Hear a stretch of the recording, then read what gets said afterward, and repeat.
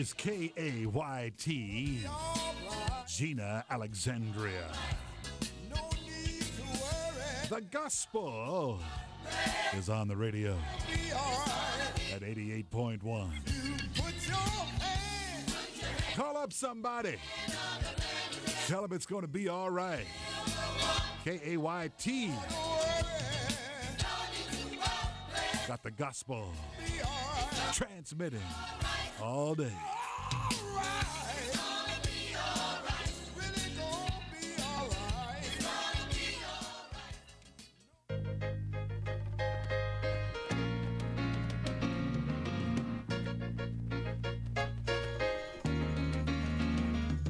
So you say you want deliverance from all the sins and habits that seem to plague you day by day. Well, now, if you really want it, listen to me, brother. Get down on your knees and pray. Don't you know? Don't you know?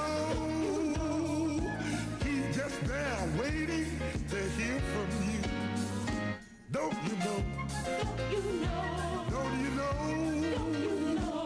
That if you really want deliverance, you say you need it. Don't you know you can have it today? Now you say you have a little. Praise God, ladies and gentlemen. We are here today to call on the highest power of the universe to bring peace and prosperity upon his people. The God that we serve is a deliverer and a strong tower. He is a God of stability, a God of substance, a God of authority, and a God who can solve all of our issues. So today, establish your people with deliverance. Deliverance from the unemployment line. Deliverance from food stamps and welfare. Deliverance from the inner city housing and project living. Deliverance from drug addiction. Deliverance from social injustice. Deliverance from drive-by shootings. Deliverance from illiteracy and homelessness. Deliverance from racism and bigotry. Deliverance from hatred and violence. Deliverance from the doom of demonism. Deliverance from sin and seduction. Deliverance from helplessness and despair. Authenticate us with the principles of your power so that we can dwell in your power today. You say you really need it. You can have it today. Right now. You can have deliverance. Right now. If you're sick, you can have deliverance. Right now. If you gotta have it. Right now. You can have deliverance. I am excited to introduce to you Deliverance Today Ministries. Our world is full of trouble, and we have reached a point where it is time to bring to the people of God the truth of God. We are headquartered in Shreveport, Louisiana, and are connected to churches worldwide. Each week, we desire to come into your life with a message of deliverance that will prepare you for heaven.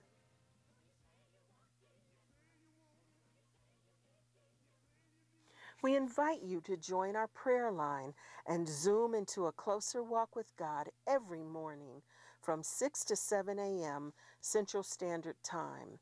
We have health professionals, spiritual counselors, and Christian aid workers in Louisiana and Texas, and will also extend our resources to help you with social, spiritual, financial, and mental needs wherever you are.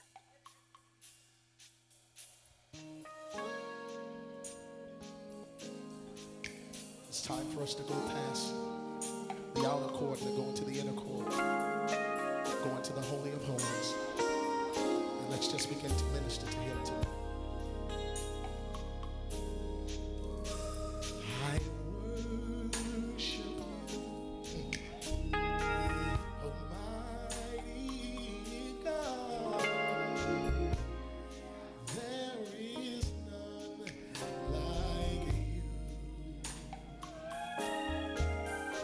I worship You, oh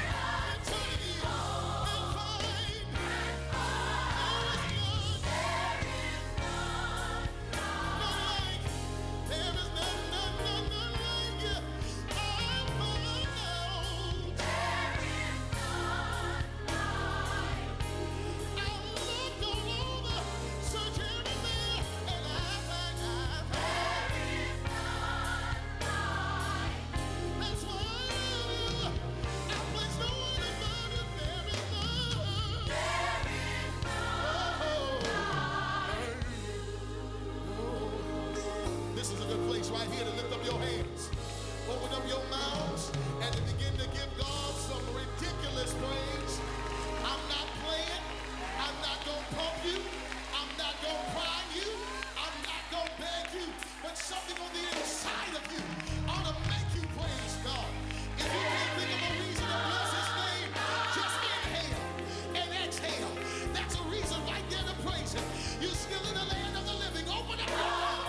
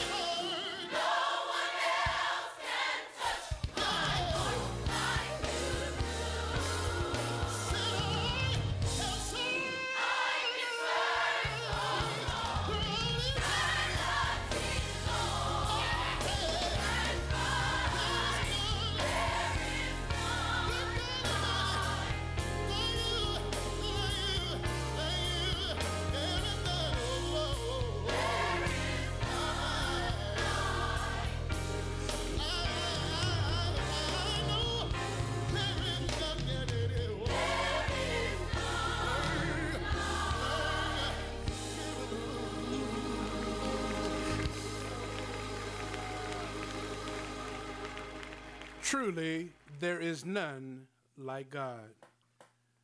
Our text, again, Ezekiel 37, verses 1 through 3. The hand of the Lord was upon me, and carried me out in the spirit of the Lord, and set me down in the midst of the valley, which was full of bones, and caused me to pass by them round about. And behold, there were very many in the open valley, and lo, they were very dry. And he said unto me, Son of man, can these bones live? And I answered, O Lord God, thou knowest.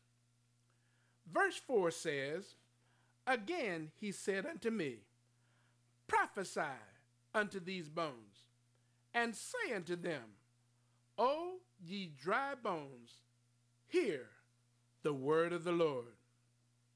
You see, this instruction is the precursor for part 2. And it shows that Jehovah regarded the prophet's answer as equivalent to an admission that the revivification of the bones lay within God's power.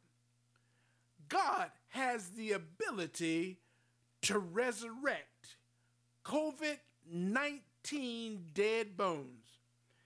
It was not a mere command to predict, as in Ezekiel 6 and verse 2 and Ezekiel 11 and verse 4, but an injunction to utter the divine word through which the miracle of creation should be performed. The significance of the command lies in the fact that it taught the prophet that he was himself to be instrumental in the great work of resuscitation.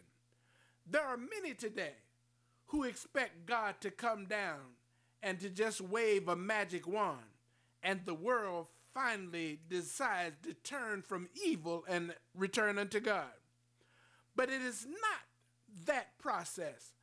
God has chosen human hands and human mouths and human bodies to go into the highways, the byways, and the wilderness, and to call his children from afar.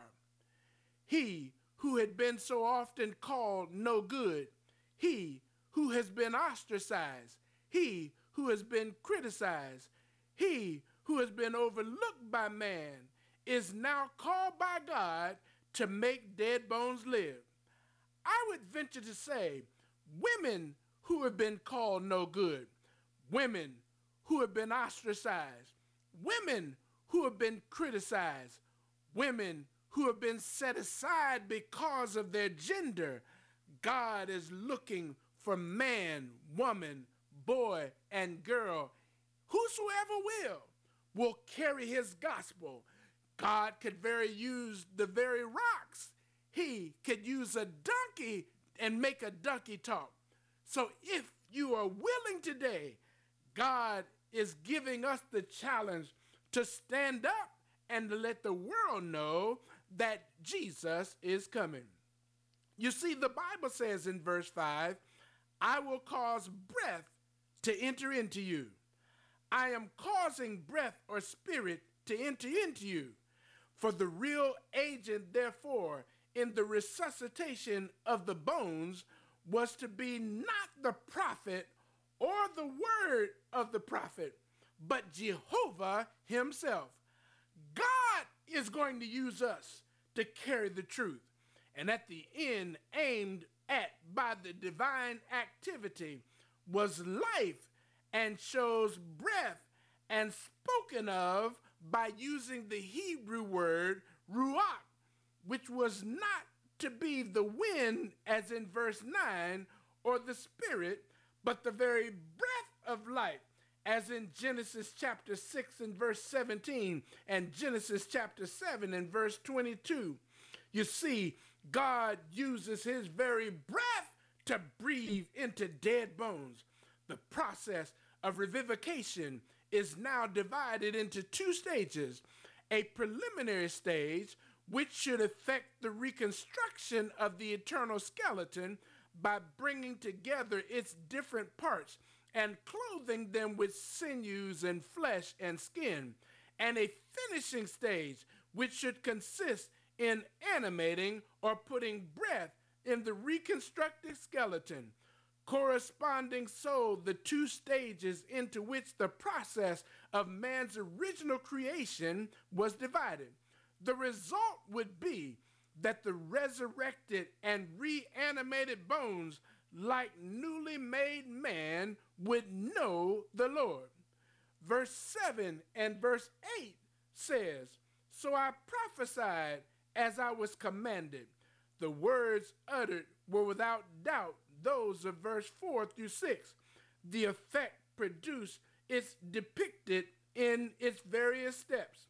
For first, there was resulted a noise, literally a voice, which the revisers take to have been a thundering, a sound, an audible voice, a trumpet blast, or voice of God, which according to certain New Testament passages shall precede the resurrection and awaken the dead. You see, after there's a voice, then there is a shaking, or the word seismo, which revivers understand to have been an earthquake. Seismographic activity takes place. God begins to remove all of the clutches that death has over those who have lost their spiritual focus. It is God who brings about a change. It is a peal of thunder running through the entire announcement, but which is better interpreted as a rustling proceeding from a movement among the bones. Thirdly, the bones came together in the body as a whole, and in particular, bone to his bone. That is to say, each bone to the bone, with which it was designed to be united as the upper or the lower part of the arm. Lastly, the sinews and the flesh came up upon them, and the skin covered them above. Or, as in the Revised Version, there were sinews upon them, and flesh came up and skin covered them above, precisely as Jehovah had announced to the prophet would take place. Yet though the external framework of the bodies were finished, there was no breath in them. That's why there are Christians today who look lifeless because they've lost that first love. There are Christians today who seem inactive because there is no spirit of movement within them. That's why there are individuals today who are hopelessly lost because they have no spiritual direction. Now, some of you would classify them as non-Christian. Some of you will classify them as lost. Some of you would say that they have no value. But Jesus looked at a woman caught in the midst of adultery, and he said, "Neither do I condemn thee. Go and sin no more." You see, man is the one who looks on the outward appearance, and we see defects and deformity of character, and we call those individuals no good. But God specializes in taking broken down, no good, worn out sinners and make saints out of them. God can transform. God can change. God can bring about a resuscitation of individuals who have lost their spiritual way. They may be dead. We may have taken them to the funeral home. We may have put their bodies in the ground. But God brings about a seismographic explosion in their system. And like Elijah, who stretched out himself over the land, you and I today can have the same power. We can go into a valley of dry bones, and when we share with them the breath of God and the power of God and the truth of God and the Spirit of God, they too can be transformed and come out of their spiritual grave and stand forth as somebody who could proclaim the word of God. The finishing stage began by the prophet receiving a command to prophesy unto the wind and to summon it from the four breaths or winds that it might breathe upon the slain. Four winds are mentioned as in Ezekiel 40:20 to indicate the four quarters of heaven, and perhaps also to suggest that the immense quantity of vitalizing force demanded by the multitude of the dead, the fullness and the force of the Spirit's operation, or the notion that the Spirit in resuscitating Israel would make use of all the varied forces that were then working in the world. The designation of the dead as slain reveals that the resurrection intended was not that of men in general, but of the nation of Israel, an exceedingly great army. This harmonizes with the feature in the vision which describes the bones as those of slain men, while also it may be viewed as foreshadowing the future destiny of Israel. The bones of the slain on the field of battle, having been brought together, clothed with flesh, and a new life breathed into them. Now they stand up, not as a mixed multitude, but as an exceeding great army, prepared to take their part in the wars of Jehovah under new and happier conditions. These bones are the whole house of Israel, on the principle that God is his own best interpreter. Its primary intention was to depict the political and national restoration of Israel, Ephraim and Judah, whose condition at the time of the field of withered bones appropriately represented. Behold, they say, the complaint was manifestly taken from the popular sayings current among the people of the exile. Here, Israel is broken up, dispersed, expatriated, and despairing. There was no hope more of recovering national life and unity. The cheerless character of the outlook they expressed by saying, "Our bones are not the bones of the dead, but of the living." They're dried, meaning the vital force of our nation is gone. The bones being regarded in Scripture as the seat of the vital force. Our hope is lost. Our hope of ever returning to our own land or regaining national existence is lost, and we are cut off for ourselves, which means we are lost. We are reduced to ourselves. We are cut off from the land of the living. It is all over with us and for us. We are cut off, a sad fact for us. We are clean cut off. Oh, the hopelessness and despair that sits among people who don't have a connection with God. When God is not in your life, you are lost. When God is not the motivating force of your spirit, you are lost. A person is in his grave when their spirituality is tied to a church office or a church position. A person is in their grave when their holiness is measured by each other rather than Christ. A person is in the grave when they must demean others to feel good about themselves. A person is in the grave when they have lost the fervor and the challenge and the love of standing up and telling somebody that Jesus is in the life. So the opening of the graves promised in Scripture is not so much or always the cleaving asunder of material sepulchres as the bringing back to life of those whose bodies have returned to the spiritual dust. Hence, the opening of Israel's graves could only signify the reawakening of the politically and religiously dead people to national and spiritual life.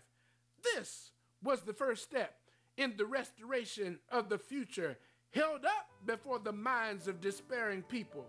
The second indicated by the clause, "And Allah put my spirit in you." Has God's spirit been planted in you?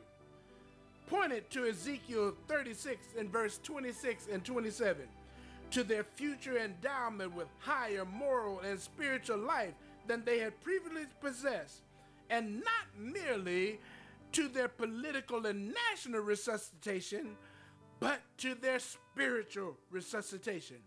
The last step, the reestablishment of the reconstructed nation in Palestine, was guaranteed by the word, "I will place you in your own land." The circumstance shows that this is twice repeated and shows that whatever view can be entertained of the ultimate occupation of Canaan by Israel, this was the goal towards which the vision looked.